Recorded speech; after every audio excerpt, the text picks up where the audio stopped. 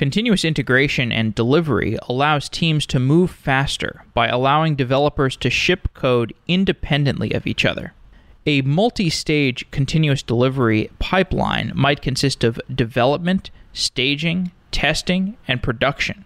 At each of these stages, a new piece of code undergoes additional tests, so that when the code finally makes it to production, the developers can be certain that it won't break the rest of the project. In a company, the different engineers working on a software project are given the permissions to ship code through a continuous delivery pipeline. Employees at a company have a strong incentive not to push buggy code to production. But what about open source contributors? What does the ideal continuous delivery workflow look like for an open source project? Abel Wang works on Azure Pipelines, a continuous integration and delivery tool from Microsoft. Azure Pipelines is designed to work with open source projects as well as companies. Abel joins the show to talk about using continuous integration and delivery within open source and the process of designing a CI/CD tool that can work in any language and any environment.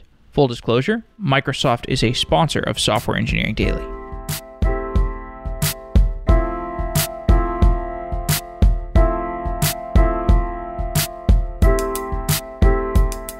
Abel Wang, you are a senior cloud developer advocate specializing in DevOps and Azure. Welcome to Software Engineering Daily. Hey, thank you so much. I want to talk to you about some various subjects under the purview of DevOps and continuous integration. I'd like to get your perspective on the general landscape of continuous integration. So I've talked to a lot of different companies who are at various stages in their continuous integration rollout, their test coverage. Where is a typical enterprise at in its CI coverage? How many enterprises out there, or does the typical enterprise have continuous integration deployed? So that's a really good question. And the answer, like everything in our industry, is it depends, right? So if you look at the very basic, most enterprises have some type of build set up. So if you check in their code, guess what? It's going to kick off a build. So hooray for that. We're at that point where almost everybody has that, and that's not a problem. I'm so old. I remember back in my day when I first started writing code, that wasn't even a thing, right? When you check in code, it didn't automatically just kick off a build. But then it really starts varying pretty broadly from one company to a next, depending on how far along they are on their DevOps journey. Even if you look at Microsoft itself, from one group to another group, we have vastly different capabilities and how much we've adopted DevOps best practices. And so the industry is kind of like that as well. But thankfully, most people have build. Testing is still a big problem, right? Or it's not even a problem. We know what the fix is. It's just people haven't done them. Like write massive amounts of unit tests that you can put into your CI/CD pipelines. But for the most part, builds are in place. The deployment, it starts getting a little bit sketchier. Testing is sketchy as well. So, but build itself is kind of useful, even if you just are building your application into a staging environment or a testing environment where you can maybe do manual tests over it before you promote it to production? Oh yeah, builds are super, super important, right? That's like the very first step. I mean, if I check in code and if the build does nothing more than just compile or not, that right there can give me immediate feedback as a developer, right? I check in my code, wait a couple minutes for the build to kick off and finish, and then I immediately know, did I break the build or not? Once again, old as dirt, right? I remember back in my day, we would check code in and we would only have nightly builds, which means I wouldn't know that I built or broke the official build until the next morning, right? When disaster strikes. But now I can get that immediate feedback. So even if your build, all it does is just compile, hooray for that. That's a win, right? That's like step one. Next step is to take those bits and let's go ahead and run all of our unit tests, because that can once again let me know, am that unit test first line of defense and our best line of defense for quality, right? And those can happen just right before you deploy your bits anywhere. That's just right on the build machine. Once that's done, it'd be great to pick those bits up, deploy it into some type of environment where you can start running other types of tests. So one challenge of getting this CI DevOps journey going that I have seen is these tests. the question of how you get test coverage over your legacy spaghetti, like your legacy monolith spaghetti code where the original person that ran it, that wrote that code 10 years ago, is no longer with the company, and nobody knows how to work this code. Is it possible to get test coverage over these legacy balls of mud? That's a very painful subject. And the short answer is sort of, kind of, but so we also have massive amounts of legacy code at Microsoft, as you can imagine, just piles and piles of code. And anything that does not have unit tests, we consider that legacy code. How do we maintain quality for that? Nobody is going to want to, and no management team is going to give you the time and money to go back to working code and retrofit unit tests into everything, right? It's impossible, especially considering if it is all spaghetti code. In order for you to write unit tests, you have to make sure your code is testable, right? So we kind of have a moving forward policy, which is, all right, so the old stuff we can't really write good unit tests around. But anything new that we do, we better write really good unit tests around and make sure our code is testable. Anytime we have to go back and fix a bug, we better be able to, refactor whatever we need to touch, tweak it so that we can write those unit tests around it to give us that type of coverage. But otherwise, no one's going to give us the time to go back and re-architect a working application to make it testable. Which is too bad, because I think it's really hard to get to that world of DevOps dreams without having test coverage. I mean, I guess you can do it. You can at least do it with the newer applications that are written at a legacy enterprise. I mean, newer legacy enterprises, they are always writing new applications, so at least they can stand up a greenfield application, and in that greenfield, they can at least set a shining example for the rest of the enterprise to maybe work towards. Oh, yeah, absolutely. And even legacy apps, you can have the moving forward policy, which is, you don't get the benefit of having all of the unit tests and the coverage in the pipeline. So you're still going to have bottlenecks, right, when it comes to testing. But moving forward, as you start building more and more functionality, that can really, really, jumpstart your project. We ran into this problem pretty extensively at Microsoft. For a long time, the way that we would maintain quality was through end-to-end functional testing, right? But the problem with that is in the DevOps world that we live in, where we're constantly trying to push new bits out into production, we just don't have the time to really run these full end-to-end functional tests, right? That could take weeks, maybe months, maybe even a year or so, depending on how big your software is. So because of that, we started moving away from functional testing, and we moved to, first we tried doing automated UI testing, and that, we thought we found the magic bullet, and we spent a lot of money writing automated UI tests, and our thought process is, great. Now we can check in new code, deploy it into an environment, run these automated UI tests. We might have to wait a little bit for them to run, but when they're done, hooray for that. Now we know if the quality is still good or not. But what we found out is trying to do automated UI testing at the range that we do, it became very difficult, right? The automated UI tests were so freaking fragile. There may have never been one time where I've seen all the automated UI tests green. So some of them would break when you run it, the same tests, same bits, exact same environment, and they would magically pass next time, right? And other automated UI tests would fail. So because they were so fragile, and that's just part of the automated UI technology, right? That's just part of what you get when you write automated UI tests. So we made a concerted effort to move away from functional testing and automated UI testing to unit testing, right? And so that has become insanely important for us.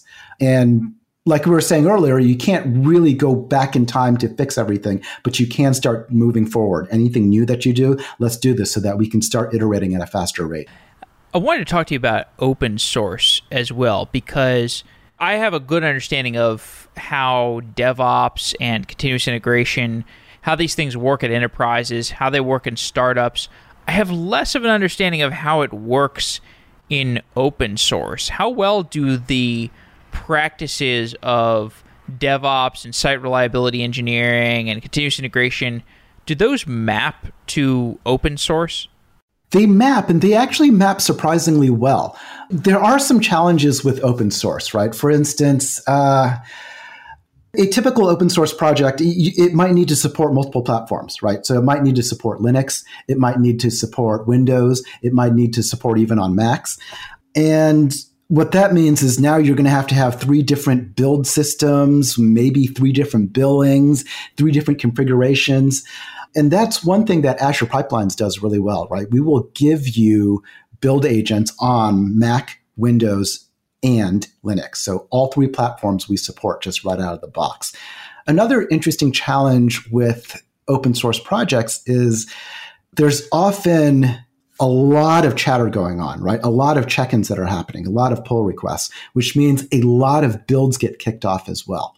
So because of that, price constraints might need to happen. And I think one last thing that I just thought of is that one problem with trying to manage builds with open source projects is because a lot of times people are working on these at odd hours and stuff, it takes time, right, for people to do a pull request and to review the code. And because of that, it might not, and it depends on the project, it might not get merged into master as fast as in other places. And because of that, the code can drift, right? And then you start getting merge conflicts. So those are some type of challenges that you get with open source projects. So I have an open source project that I've been working on for a while, my Software Daily. So we've got like a website and some mobile apps that people can use to access our old content. It's like kind of a mobile friendly way that people access the content, and various people contribute to the open source project. And we have been trying to get continuous integration up and running for a while. And so our stack it's like we've got a Node app that's sort of the back-end API. We've got Android app. We've got iOS app. We've got a web front end. And so I've seen these challenges of trying to get continuous integration for open source code up and running, and it's been significant. Like mostly because you have to have this authority. Like somebody has to be in charge of approving stuff that gets integrated and pushed into production. Like if you're at a company, right. If you're at a company, then by the very nature of the fact that you're at the company, your incentives are aligned with that company. But here we have a production application that's open source. Like the database itself is not open source. Well, the database, the contents of the database are not known. But other than that, it's an open source consumer product. And so it's like, somebody could walk in and push malicious code if we had this beautiful continuous integration experience. So how do you overcome that problem of, like, if you really need, I guess you could put previous stages in and have an approval stage at the end, but I don't know, what prescription would you give to me? What should my continuous integration setup look like? So there should be somebody that owns the project, right? And they should be the ones that either approve or not approve a pull request. And part of the pull request process is not anybody can just go in and merge to master, right? So before they merge into master, they have to go through a pull request where whoever is checking that code in is going to get looked at, make sure it looks good, make sure it's following all the best practices. Maybe you can build in some checks and balances within the build process itself. And then only if the pull request passes, that's when the code merges into master, and then the bits get built and flow all the way out into production. So there should be some gatekeeping before the code even gets merged into master. I feel like this kind of project is actually the exception for open source, because most open source projects are more like infrastructure, like Node.js or Kafka or something. Like, what kinds of open source projects should have continuous integration? I think all of them need to. So it depends on what you mean by continuous integration, right? Are you talking about continuous integration, continuous deployment, where something actually gets deployed into a production environment? Or does it mean you build something and the end result is maybe a zip file that's put onto a share somewhere? I suppose I should talk more generally, like what should the pipeline of acceptance into an open source project look like? Should definitely go through a pull request. So before I can even merge into master, I kick off a pull request. The owners of the master branch, they will review my code, make sure everything looks good. And if they think everything looks good, that code gets merged into master. Once it gets merged into master, that should kick off a build that compiles the bits. It should run all the unit tests associated with the changes. And if everything looks good, then it should flow through the release pipeline, whatever release means. So what are some of the problems that open source projects encounter when they're trying to have a pipeline such as the one that you just described? The biggest one that I see is that the pull request merges, sometimes they can be difficult. The main reason for that is that the code is drifting really fast, or I shouldn't say drifting, but the code is changing really fast. So if whoever owns the master branch, they're not completing pull requests fast enough, a lot of these pull requests the code's going to be out of date, right? They need to, remerge from master to make sure everything looks good. I mean, just so all the code is caught up. So because of that, merge conflicts can happen. But that's really the big one. So what else do we need out of a continuous integration or continuous deployment, a DevOps style setup for an open source project? Like, for example, do we need some kind of observability? Do we need some monitoring stuff to have an open source deployment system work properly? So there's almost no distinction between open source and if you're going to do this from an enterprise, right? DevOps best practices should be followed regardless of if it's open source or not. But all those things matter, right? Security matters. Quality definitely matters. Usually the order that it follows is first we just want to make sure things build. And then after things build, we want to make sure that our bits can be deployed somewhere in some automated fashion. And whatever that deployment means, it doesn't matter. It could be a zip file on a shared drive, or it could be deployed into web servers behind, somewhere up in Azure or wherever. And then after that, people start realizing, we need to add quality into our pipelines, right? Because we're just pushing bugs out at a really rapid rate. We can't keep up with testing. What are we going to do? So then you start adding, you start learning about writing your code in a testable manner so that you can add unit tests that test everything, and you put that into your pipeline. At some point in time, then people start realizing, database changes. How are we going to do that? So now we need to do database DevOps, and you need to add those into your pipeline as well. Then people start realizing security. That's kind of a big thing. Security with open source projects. That's a huge thing, right? So then maybe we need to add things like code scanning to see if we're using the most up-to-date open source packages and things like that. And so you do like security scanning within your pipeline as well. And you start slowly building in all the stuff that you need. When people first start, I don't tell them just try to do everything all at once, because that's just way too much stuff to do, right? So I just say, okay, let's pick one thing and start from there. And then we slowly build upon that until we have a pipeline that's very, very functional. How do you get people to write tests in open source projects? Is there a problem of incentives there where people just want to write new code, they don't want to write the tests? That's a problem everywhere. Oh yeah, that's true. Nobody really wants to write tests, but it's so freaking important, right? So I'm involved in a couple open source projects where we don't allow a pull request unless it also includes the test for it, right? It's just simple. So if you don't have the test for it, guess what? Your pull request will never get merged into master. It's that important.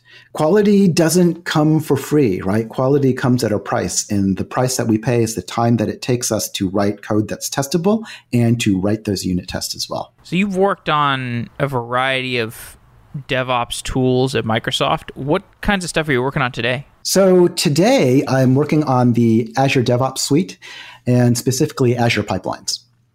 So this is a suite of DevOps tools that literally you can use this suite of tools to do everything that you need to take an idea and turn that idea into a working piece of software in the hands of your end users for any language targeting any platform. So we're talking everything, right? From work item tracking to build and release to testing, just everything that you can imagine. That's what the Azure DevOps suite can do. Azure Pipelines, that is a specific product just for build and release. There are a lot of continuous integration tools that are on the market. Why are there so many of those? Because there has been a hole for a really long time for good tools, good build tools, good release tools. And some of them have been, I don't want to say they're bad, but there are some better than others, right? And because there have been so many, there's been a hole in this for so long, a lot of tools have come up to try to fix this problem that we have. what's the differentiator? Because I've seen like a bunch of these different tools, and some of them work with certain workflows, some of them are highly opinionated, some of them are less opinionated, and it seems like one of those areas of software where it's not a winner-take-all market. There's a ton of different products that are successful, but they all make different trade-offs, different subjective trade-offs. What are the subjective trade-offs? What are the differentiators for Azure Pipelines?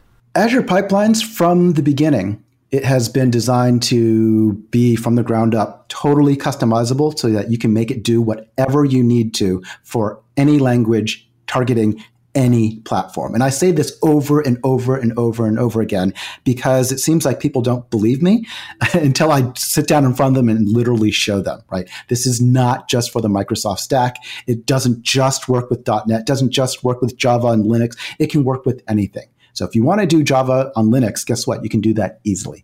If you want to build mobile apps on Macs, guess what? You can do that easily. If you have in your build and release pipeline, you want to deploy this behind your firewall, guess what? You can do that really easily with Azure Pipelines, right? So it's a couple things. It's the flexibility and it's the power of Azure Pipelines that is unprecedented. So when you think about that broad array of different platforms and languages that people could potentially want to run on their system, if you're designing a continuous delivery tool, you need to be able to run every single one of those configurations on a container, on a VM, on bare metal. What makes it hard to build a continuous delivery tool that runs in a variety of different environments that can run a variety of different languages? I think that's the problem right there, right? Because it's a variety of different platforms and a variety of different languages where you need to do vastly different things. How do you build a system that solves all of that? Right? It's easy to build like a CI/CD tool for a specific language, targeting a specific platform that you're deploying to. It's much tougher to build a generic system that can do everything on everything and still make it easily customizable, highly configurable, et cetera, et cetera. So what's an example of some continuous delivery environments that are dramatically different, that if you're developing a tool that works on any environment, kind of would illustrate like how dramatically different systems are? So if I'm deploying to, let's say, a cloud like Azure, that's going to be, and I'm using something like Azure Pipelines, that's going to be vastly different than if I'm trying to deploy behind your firewall onto bare metal, right? Those are two very different things. So because of that, well, Azure Pipelines actually literally doesn't care. It can do either one. Some of the steps that it does is going to be a little bit different. So what Azure Pipelines does is it's basically just a task runner, right? It will do one task after another, after another, after another. And these tasks can be written in Node or they can be written in PowerShell. So now what that means is these tasks can run on a Windows environment, or they can run on a Linux environment, or even a Mac environment, right? So, and if this is Node or if it's PowerShell, what that means is anything that you can do from the command line, you can get this build and release system to do as well. Right? So out of the box, Azure Pipelines is going to come with hundreds of tasks that lets you do all sorts of stuff. And if what you need to do doesn't exist out of the box, it's not a big deal because if you jump into the marketplace, I think our partners have now created over 700 build and release tasks that you can just download, drag and drop onto your screen and just start using them. Right. So that's how we accomplish how are we able to deploy into all these different systems. And we also provide for you build agents that run on Mac, Windows, and Linux. So in theory, you can have a full CI/CD pipeline with no equipment whatsoever of your own, right? You don't have to have a build machine. You don't have to have deployment machines. We can take care of all that for you. Of course, unless you deploy behind your firewall, then you can't use our hosted agents. What are some of those things in the marketplace where you would want to have tasks? Like, can you give more example of tasks that you would want to run in your continuous delivery pipeline? Sure. One that we talked about earlier is like code scanning, right? If I'm using a lot of open source projects, one of the things that I worry about is the security of those open source projects. So I would want to scan my code, figure out what open source projects I'm using, libraries that I'm using, what version they're at, and what vulnerabilities do these specific libraries have, and am I touching those vulnerabilities, right? If I could have a task that scans my code and spits me out a report that does that, that would be freaking awesome, right? So I can jump to the marketplace, download White Source Bolt, and voila, that's it. I drag it into my pipeline, say I want this to run after I download my source code, and I point it at the directory, and hooray for that. I'm done. Yeah, you could also do stuff like chaos testing. Like we've done a number of shows on chaos testing, and I guess that's some people treat chaos testing as something they would just do on a drill occasionally, but the ideal world is that you have chaos testing in your continuous delivery pipeline.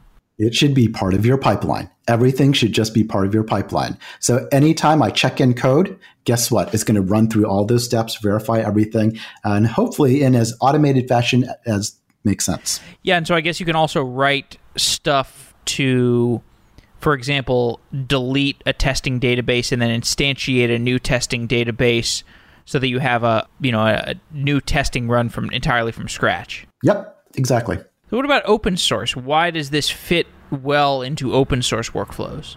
So open source workflows, they need to have build and release pipelines just like in the enterprise. There's really no difference. They really need to adopt DevOps best practices just like the enterprise needs to adopt DevOps best practices.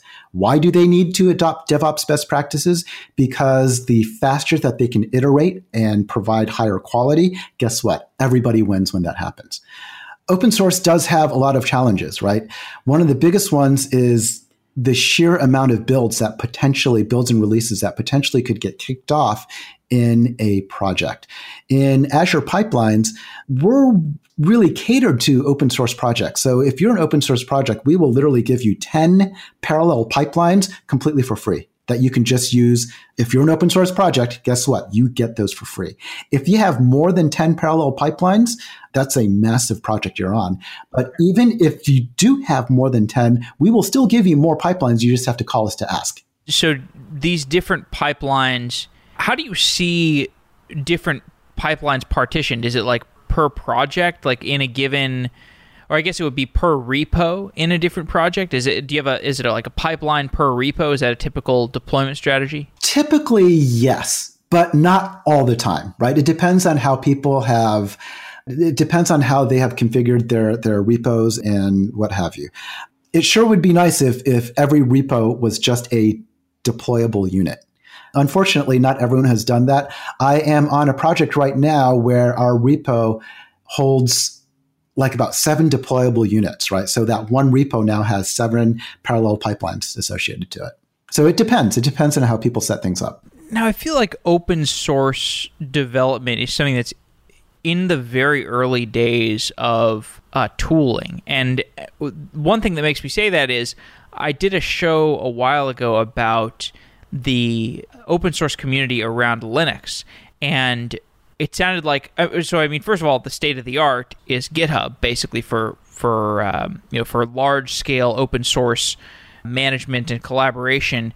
And for the largest project in the world, which is Linux, GitHub kind of doesn't work for them because it's too big of a project.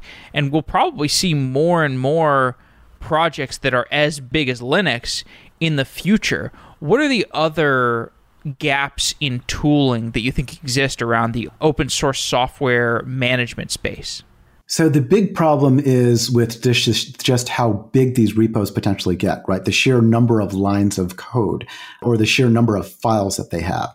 When you have massive amount of files, Git starts performing badly. There's just no way to go around it, right? It turns really, really, really slow. But the fun thing is that at Microsoft, we actually came up with a new file system, a new virtual file system for Git, specifically to handle these massive project files, right? So internally, we have already switched over to Git for our source control system for just about everything, including Windows. The code base for Windows is massive. It dwarfs Linux. I'm even embarrassed to say how large it is because it's just so massive.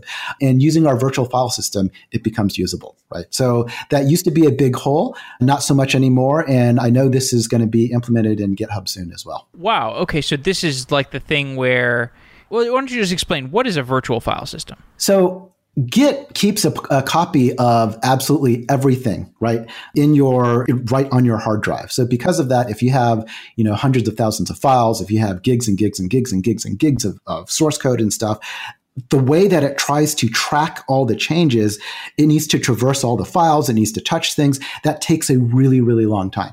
So if we have a virtual file system, the short of it is we don't have all the files. We just have markers in place.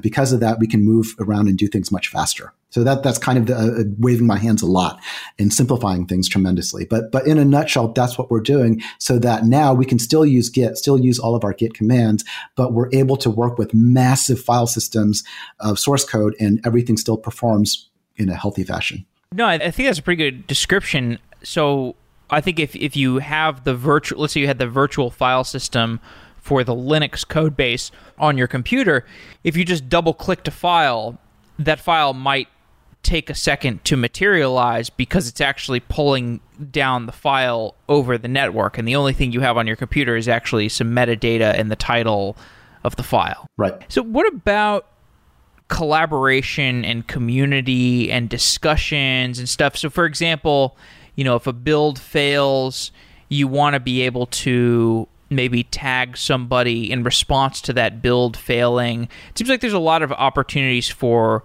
better ways of collaborating across CI/CD workloads or across just various code interactions. Do you see opportunities for better collaboration? Absolutely, right? If you look at not just inside of Azure Pipelines, although it is in Azure Pipelines, when we do a pull request, so we literally use our own tools. We dog food our own tools in-house.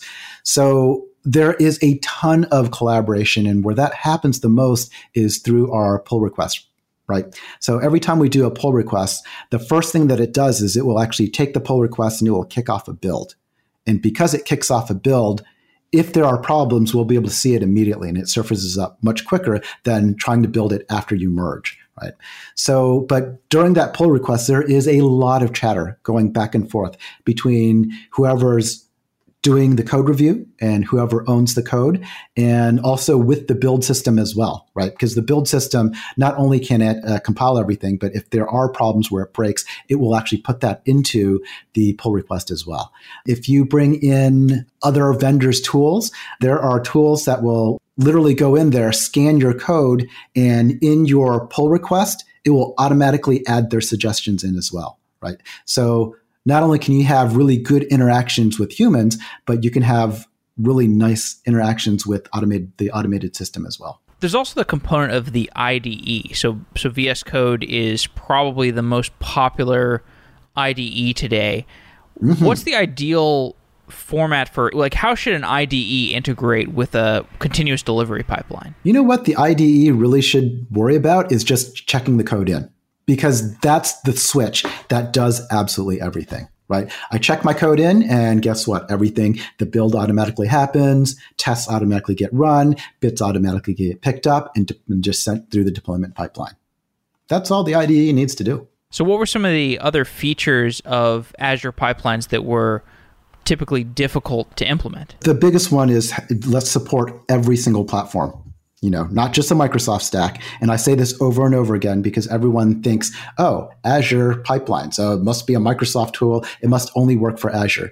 No, it works for everything. And so that was the big thing. Let's get this to work for everything and any platform whatsoever. Make this as open as possible. Well, so what was the process of getting to all that coverage? You must have had to test across all the VMs and containers and cloud providers and bare metal formats and stuff.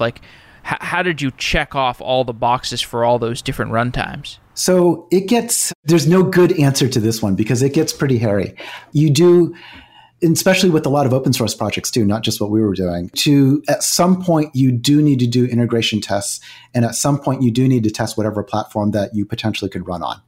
We chose Windows, Linux, and Mac as, okay, our agents will run on these supported and anything else not supported. So we kind of hedged our bet that way.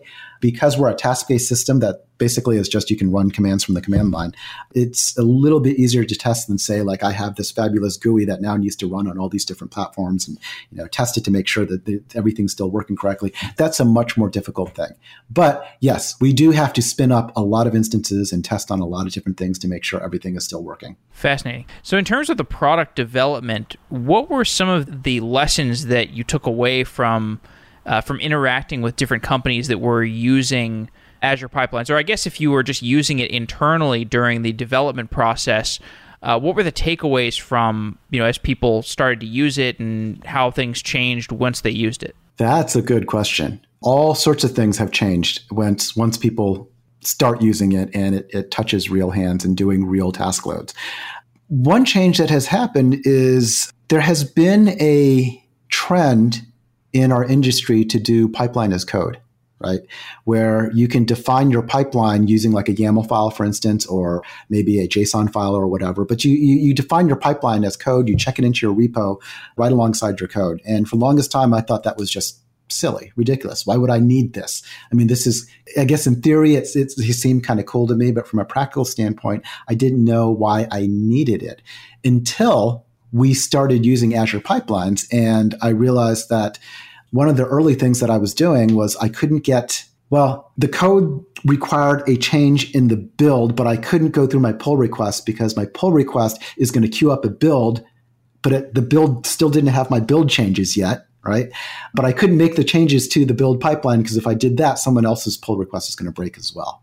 But if I had pipeline as code, if the pipeline was defined in my repo, in my branch, then that wouldn't be a problem, right? So that was a big evolution for us as well to move So yes, we do, our build engine is a task-based build engine, but it can be described as a YAML file or it can be defined using the visual editing tool as well. So that was a huge shift that we made. Now, earlier in the show, you were talking about how many teams at Microsoft have been adopting various DevOps practices over the last couple of years. What have they found to be most difficult in that process? If you ask different groups, they will tell you different things. Everybody is at different parts of that journey. For us specifically, it was, how do you deal with that bottleneck of testing, right? And still deploy a quality product? Because it's easy to say, well, just write unit tests. But I can write a million unit tests that doesn't really test anything, right? It totally depends on, not only do you have to write unit tests, you have to write good tests. But to really shift from functional testing to unit testing and still be able to maintain quality, that's kind of a huge thing. That's a massively huge thing. Functional testing meaning end-to-end tests. Yeah. And so the problem with functional end-to-end tests is what? It's just too black boxy? It just takes too long. It just takes forever, right? So if I'm going to do functional testing, that could take weeks, maybe months. Easily it can, right? And if we're trying to deploy every 2 weeks, how are you going to get your functional testing done in time? We couldn't keep up. And that was one of our bottlenecks. So then it was figuring out, okay, if that's the bottleneck, then we need to shift that left somehow so that we can incorporate this as part of the pipeline, right? And so that's when we stumbled upon using unit tests and doing really, really good unit tests. So when you're thinking about the addressable market for a new continuous delivery tool, and you look out at the different enterprises out there, is it possible to convince other companies or companies that have already adopted a CI/CD tool to switch to a newer continuous delivery tool? Or do you think the market of people who have not even adopted a continuous delivery tool yet is big enough that you can just kind of go after greenfield opportunities? Greenfield opportunities, that's easy, right? If you do a side-by-side comparison between Azure Pipelines versus any other CI/CD tool, I feel very confident that Azure Pipelines will just be a shining star, right? So that greenfield, that's fantastic. For Stuff that already has a CI/CD system in place, that's a much tougher win, and it really depends on the pain point. And I don't even necessarily recommend people switch if they have a CI/CD system that works for them. Right. And I'm not speaking as a Microsoft person now. I'm speaking just as a DevOps person in general. If you have a system that works, hooray for that, do that. But if you're noticing that there are holes in your CI/CD system, or that it's painful to get some certain things done, then maybe it's time to look at other tools that can do things easier for you. Right. And once again, it's not something where you have to shift everything over all at once either. You can move things piecemeal, little bit by little bit, project by project as well. When you talk to various companies, because you've been involved in DevOps products for a while, where do they prioritize CI/CD? So, you have CI/CD, you have containerization, you have monitoring, you have microservices, perhaps distributed tracing, perhaps service mesh. Where in the sequence of moving to DevOps do people prioritize CI/CD? CI/CD is like the backbone of DevOps, right? You have to have some type of build system that packages everything up so it's ready to be deployed. You have to have some type of automated system that will pick up those bits and deploy them somehow. What those things are, what you're actually deploying to, whether you're creating a container image or whether you're deploying an Azure function, or that can vary depending on the architecture of your app. But you have to have CI/CD, no matter what technologies you're picking. And what's the ideal process of a project being built and turned into some kind of artifact and then deployed gradually, or perhaps like A/B tested? Do you have an ideal sequence of stages that it would follow in an ideal pipeline? It really depends, like everything else in our industry, right? But yes, the very first thing it needs to do is let's get the latest code from source control. Let's compile everything. Let's run all of our tests, all of our unit tests, the tests that can be run. And on top of that, let's scan our code for security. These are just important things that have to happen. And then if all that passes, then let's go ahead and pick those bits up and start deploying it, whatever that means. Whether it's just deploying the app, deploying the database, deploying the mobile pieces. You can do all that in parallel if you need to. And each one of those technologies, there's different things that you need to do, right, for your deployments. To wrap up, since we've mostly been talking about CI/CD in the context of open source projects, one thing I wonder about is why there are not more open source SaaS companies. Because if you're a SaaS company and you have, if your proprietary advantage is you've got a database of data, for example, if you're a data company and your advantage is your database, it generally makes sense to open source your code. Why not? The only disadvantage would be somebody could potentially stand up the same SaaS and then start with a database from scratch. But the advantage, of course, is that you get more people contributing to your project. Do you think that we'll see more open source SaaS companies in the future? I do think so. And, we have been ingrained in this idea that our source code has to be super top secret forever, and we have to monetize everything. But even looking at a company like Microsoft, where we traditionally did not play in the open source world, we are open sourcing more and more and more stuff. I think I agree with you. It makes sense that open source for SaaS, we're going to see more of that. Fascinating. Well, Abel Wang, thank you for coming on Software Engineering Daily. It's been great talking to you. Hey, thank you so much for having me. Wow.